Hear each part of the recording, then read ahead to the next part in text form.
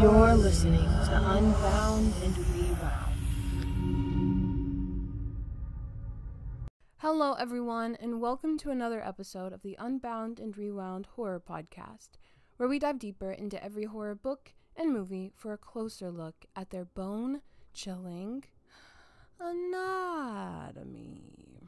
I am Avery, your queerfully fearfully host, and this week kicks off the first week of Black History Month and the first week of my Black History series.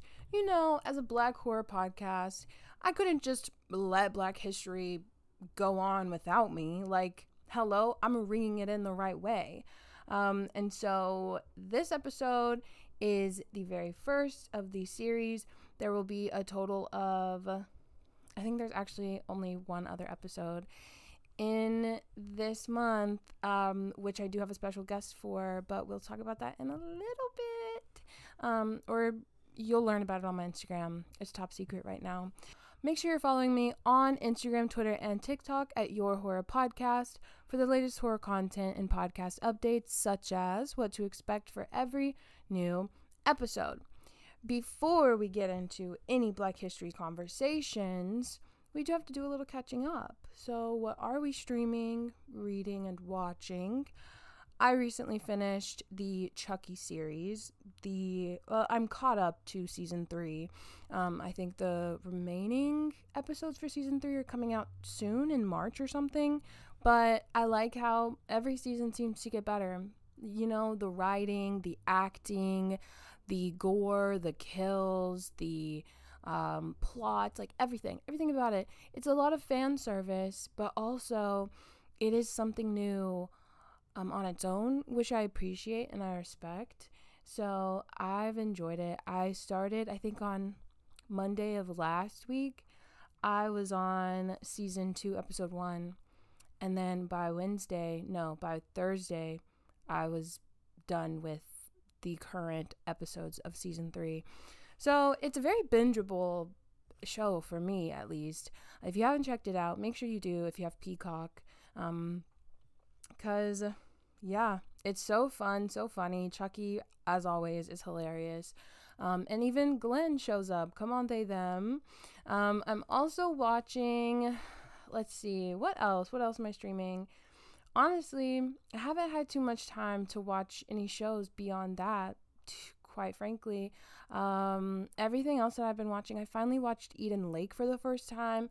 That was, I didn't know what to expect, honestly. I think part of the reason why it took me so long to watch it was because I knew it had a female lead, and I knew that it was based off of torture, essentially, cat and mouse torture.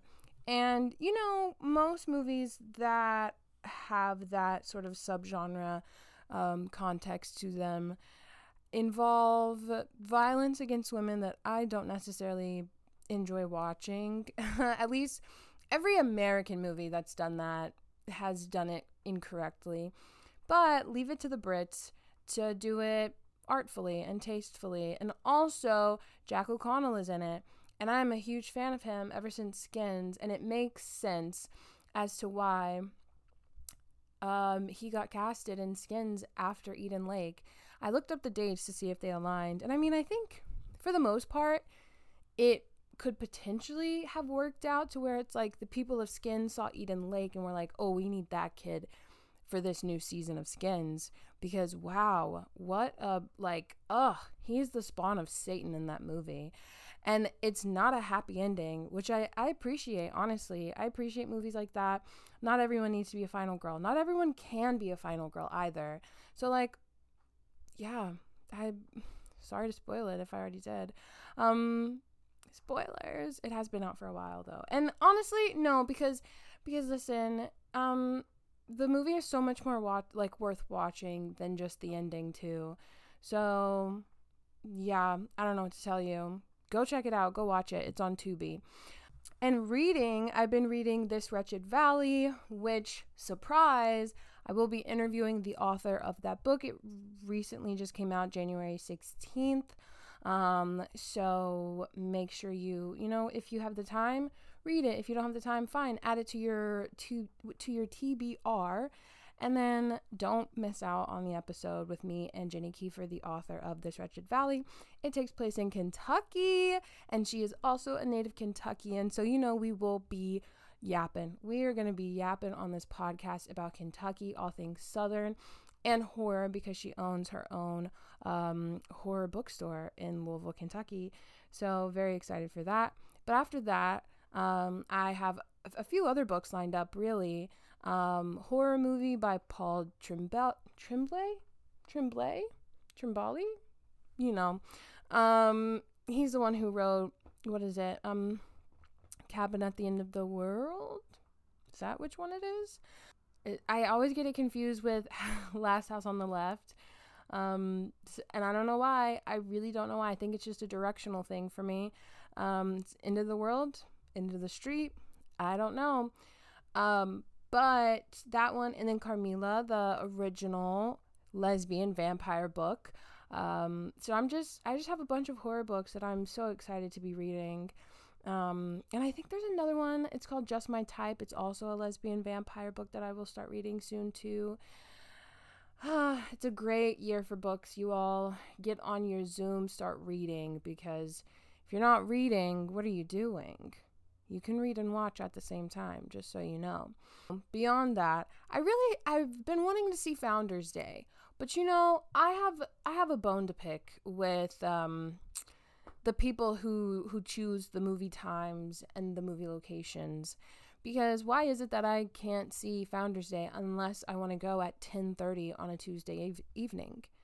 I have a 9-to-5 job. Like, I'm an adult, I have things to do, and I can't be up at 10:30 at night to watch a movie that has 20-minute previews before the actual movie starts. Let's do better. It's 2024. I don't get why we're still having this issue. People should be able to see the movies that they want to see. So, I hope this gets to the right people's ears. I hope you hear it. I hope you feel bad. And I hope it makes you rethink your decisions in the future. But that is all that I have been consuming. That's all of the media that I've been consuming recently. But if you're interested to see what other horror movies, what other books, what other shows I'm watching, you can't really log shows on Letterboxd, but I think soon we're going to be getting that. I feel like there was an update recently that said we will be getting that soon. So fingers crossed. But yeah, if you're interested, make sure you check out my Letterboxd at AveryCOF. You can also find me on Goodreads at AveryCOF to see my reviews, what I'm talking about, what I'm reading. And make sure you tell me what you're watching and reading too. You can always hit me up on TikTok, Instagram, and Twitter. Or you can just leave a little Q&A answer at the bottom of this episode if you're listening on Spotify. So without further ado, we will be getting into this week's episode. Now, like I said, it's a Black history of horror. And just like I did with my queer history of horror, Black women in horror, I want to give an overarching history of the genre and how it pertains to Black people. Before we get into the movies that I chose to discuss, because I chose 3 movies that I feel are relevant to this topic and help to understand like where we've come from as Black people in horror and where we're going in the future. All of the movies that I've chosen, and this is not a biased take of mine, everyone believes it, they're all great movies.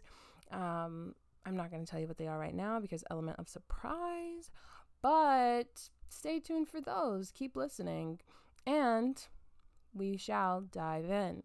So, starting out this conversation, I thought that I would quote the famously infamous Tananarive Due, as she says that Black history is Black horror.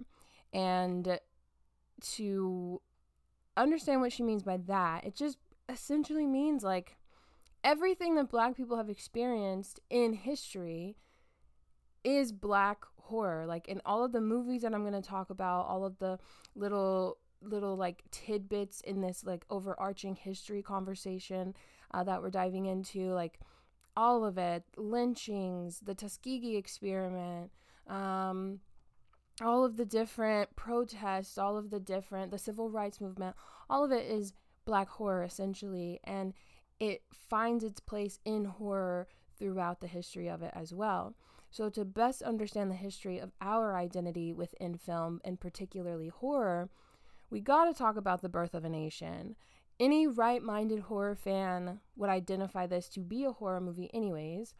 At the time, it kind of was. For white people, they saw the first violent, deviant depiction of Black men and believed Black men were a danger to white women. For Black people, well, it was only the start to a long journey of stereotypes that were hard to wash clean. King Kong released a little under 15 years after D.W. Griffith's propaganda film, because that is what it is, propaganda, and the influence is stark. It's one of the classic horror films that, when viewed from a different angle, tells the story of a Black person's experience being taken from their home country and brought somewhere new for the purpose of exploitation. Surely you know the story of King Kong and his ill fate. Spoiler, it's the white woman's fault. This isn't the last time it happens in horror either.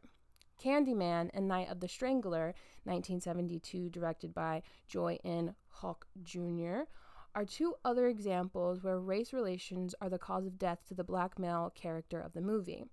These were only added to the pile of movies with the sacrificial Negro trope. Son of Ingagi is reported as the first Black-made horror film, and it features a Black woman scientist, and we support Black women in STEM on this podcast. Richard Kahn directed it, and Spencer Williams Jr. wrote the screenplay. They were known for working with all Black casts and combating the minstrelsy in showbiz. If you're unaware of what minstrelsy is or what minstrel shows are, they are just white people in blackface performing for the sake of other white people. That's all there is to know about that. It's one of the first on-screen depictions of Black characters being authentically themselves. It's crazy to think that something as simple as a middle-class Black wedding party could be revolutionary. But for this era of film and this time in America, it was a large stepping stone just to see Black people being themselves on screen. The more popular Black horror tropes, Magical Negro, The Servant, The Comic Relief, found in pre-code films, pre-code as in pre-Hays Code, and beyond, weaseled their way out by the 50s. Not because Hollywood realized how racist they were, but because they found another way to be racist. Because of the space race and the fascination with all of STEM, many horror films took place in laboratories. Apparently, Black people just didn't belong there. So during this time, you saw even less Black characters on screen. Cue the blaxploitation. But before that, George A. Romero had something to say. Not intentionally, at least. When Romero casted Duane Jones as Ben in 1968's Night of the Living Dead, he did it solely for the fact that Duane was the best choice for the role. However, because of the momentum of the civil rights movement, Ben's character arc and demise were perceived in a way that spoke to every Black American watching. It served to be sort of a revenge film for Black people, with Duane Jones slapping white people and killing white zombies. This was the first time a Black character was leading with dignity and charge until the end. It was the representation of Night of the Living Dead that created a hunger for more in Black audiences. So, from one decade to the next, the 70s is full of Black films, sometimes made by Black people with Black actors, but without the proper representation we got from Duane Jones. It's this era of Black cinema that created the pimp, gangsta, seductress, and authority figure tropes we've often seen in Black characters. I feel like everything else that I could say on the topic of Black horror history, blaxploitation, and Black horror tropes has already been said in some of my other episodes. If you want to hear more on those, check out my episodes on Black queer horror, Black women in horror, The Blackening, and The Angry Black Girl and Her Monster. To segue, I wanted to look at 3 different movies from different eras of Black horror.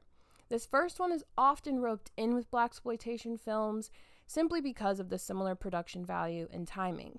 However, it's far from it. This first one that I want to talk about is Ganja and Hess from 1973, and it's directed by Bill Gunn.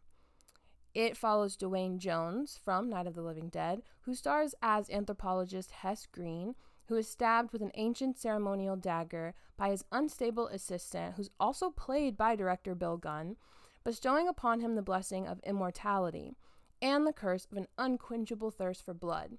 When the assistant's beautiful and outspoken wife, Ganja, comes searching for her missing husband, she and Hess form an unexpected partnership. Together, they explore just how much power blood holds.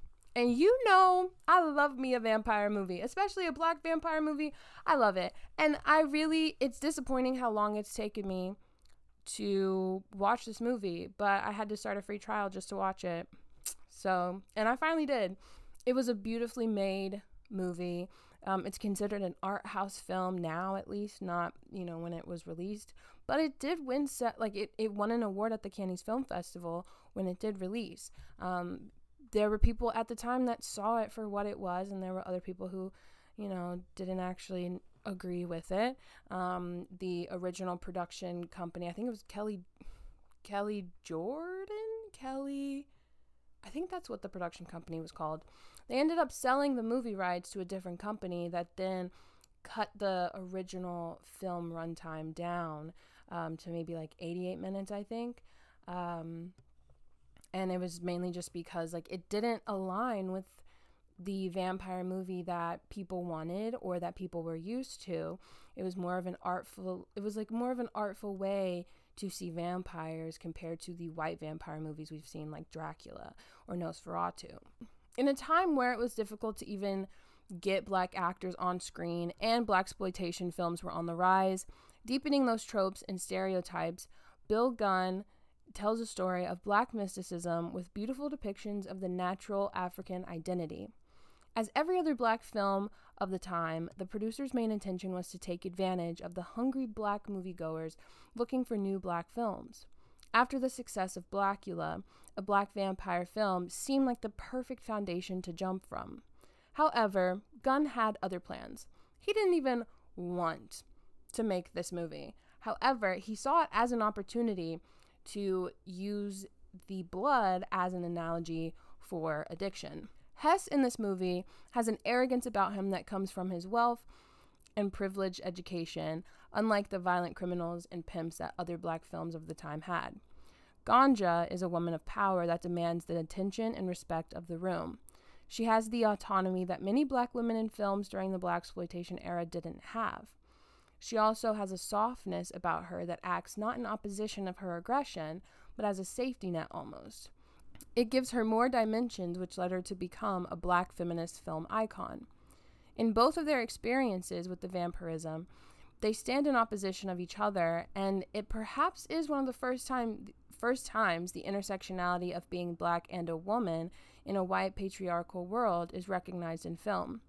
It's her intersectionality and ability to survive the Christian-based society by sticking to her cultural roots that leads her to thrive as a vampire, whereas Hess suffers from the affliction and seeks salvation, which ends up in his demise. The second film I wanted to talk about, moving further down in the timeline, is 1991's The People Under the Stairs, directed by Wes Craven. Y'all know I love this movie too. It is in my top 4 on Letterboxd. It will never move. It will always stay there. And I love Wes Craven. Now, this movie follows a young boy named Fool, we'll get into that later, who helps his sister's boyfriend break into the house of their money-grabbing landlords. While they manage to get in, they can't get out. The owners return, and a game of cat and mouse ensues. Locked inside the house, unable to escape, the boy witnesses the horrific habits of the owners, the numerous caged people under the stairs, and their imprisoned daughter. The movie was partially inspired by a true story of 2 black burglars who unintentionally led local law enforcement to discover the children of the homeowners who had been locked away. By the time this film came out, blaxploitation films had been left in the dust. Black actors were finally being put in horror films that any other actor would. Did they always survive the same way the white virginal Final Girl did? No, but at least they were there. Before Get Out, and what cinephiles have coined as quote-unquote woke horror, Craven's People Under the Stairs provided a cutthroat satire of the Reaganomics that benefited the white and cut accessible programming in the cities with large Black and brown communities. As white people moved into suburbs, people of color remained in the cities and in apartment buildings owned by those same people. The slumlords in Craven's film owned Fool's Building, which the tenants recently learned will be torn down for fancier condos. Sounds familiar? We see this even now in cities like New York and the Bay Area, the commentary of racial prejudice and class division. Though I love this movie and Craven's intentions, it can't be ignored that the film still suffers from those Black stereotypes of quote-unquote living in the ghetto. And then this third movie, which I recently watched again for the first time since 2008, and I have to say, perhaps it is the best of its franchise, quite frankly. I don't know, the verdict is out, but The First Purge in 2008, directed by Gerard McMurray. It is the first Purge of the franchise to be directed by someone who was not the original creator.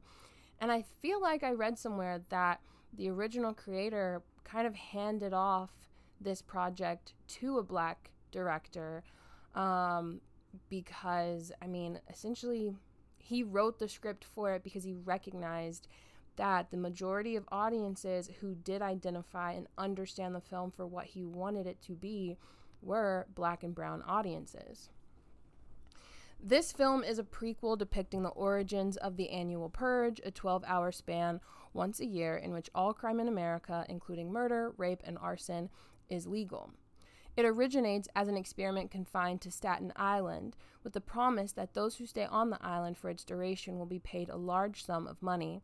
But a new political party, the New Founding Fathers, is determined to get the results they want by any means necessary.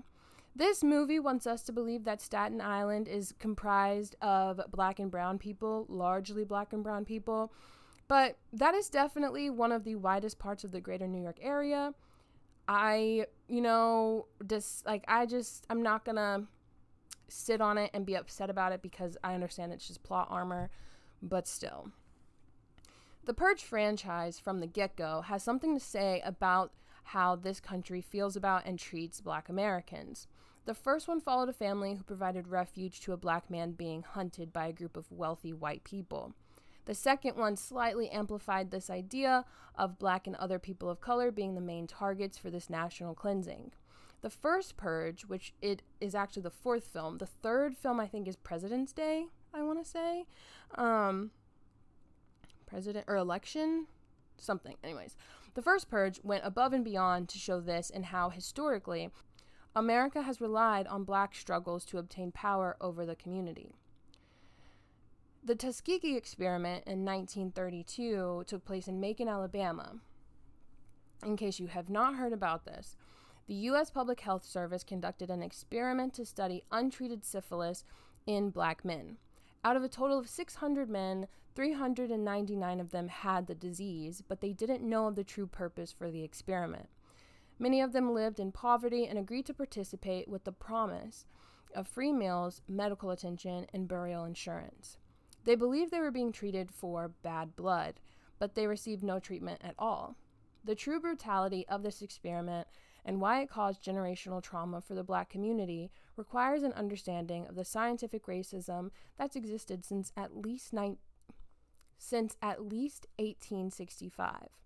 The people of Macon were lied to about the purpose of the experiment and were prevented from seeking real treatment, all for the sake of the experiment. This is just a broad overview, but please do look further into this experiment and the historical relevance. But for the sake of this conversation, it's relevant because the NFFA literally lied to the residents of Staten Island. It was just you had to stay on the island and you could win the money.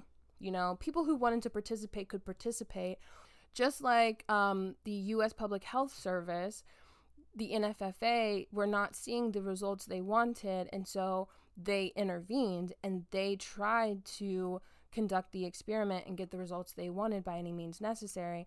They kept the men who wanted treatment, who needed treatment, they kept them from receiving that because it would affect the results of their experiment, similar to the NFFA. This film is considered part of the quote-unquote woke era of horror, and no, not in the same way that Republican conservatives use the word.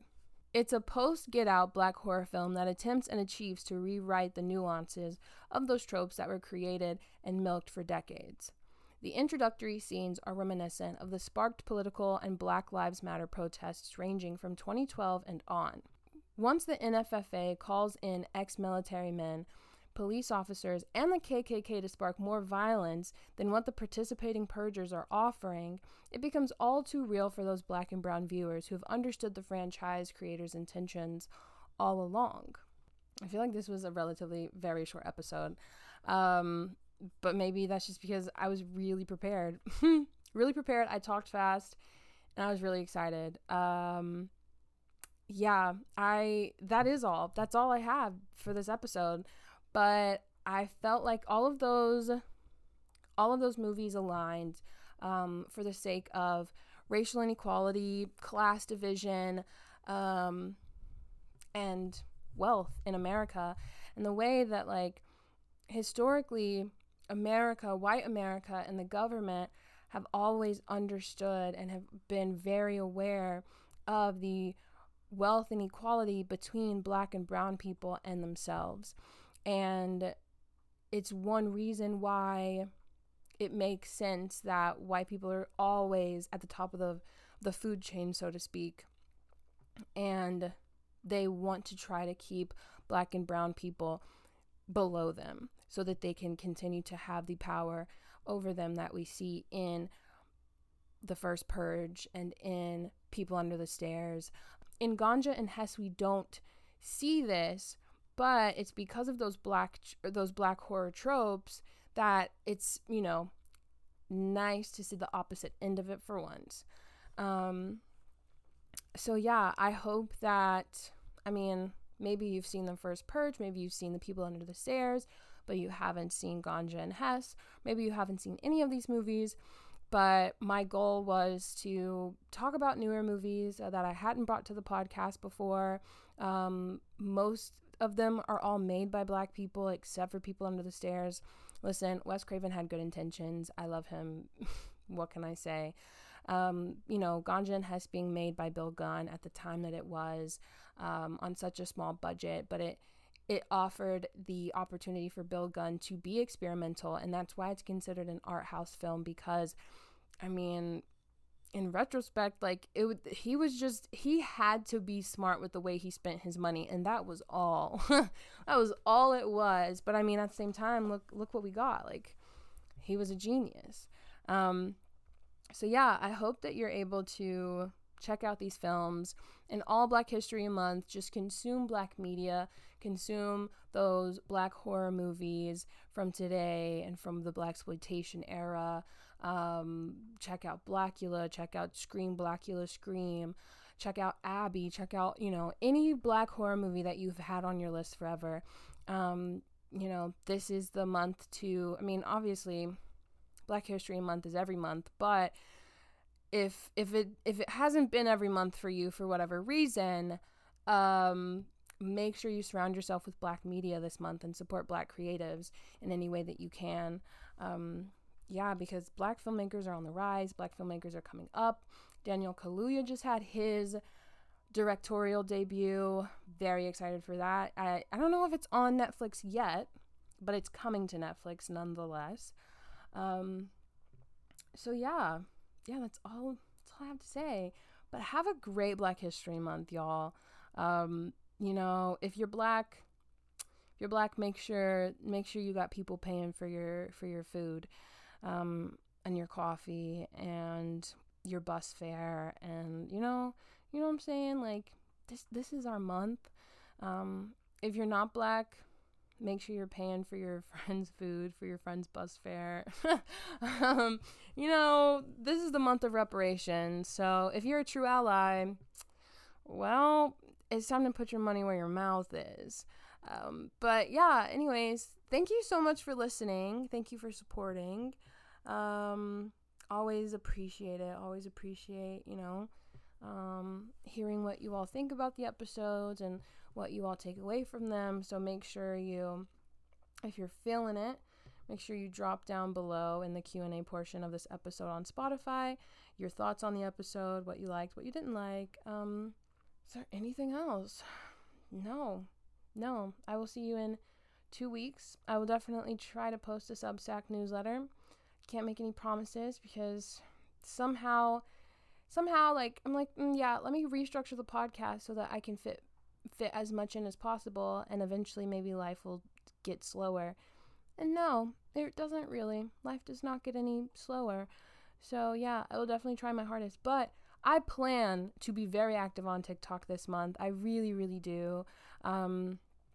So I'm wanting to do a whole Black trope series where I'm talking about all the different Black tropes, and I'll be using The Black Man Dies First book by Robin Smith and Mark H. Harris for support, which is also what I used for this episode too. I also used Robin Smith's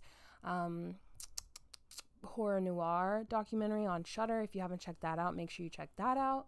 So good. So yeah, that's all though. Happy Black History Month, and I'll catch you next episode. Bye. Get your PhD in Black cinema, Sister Soldier. Listen, I read my Entertainment Weekly, okay? I know my shit.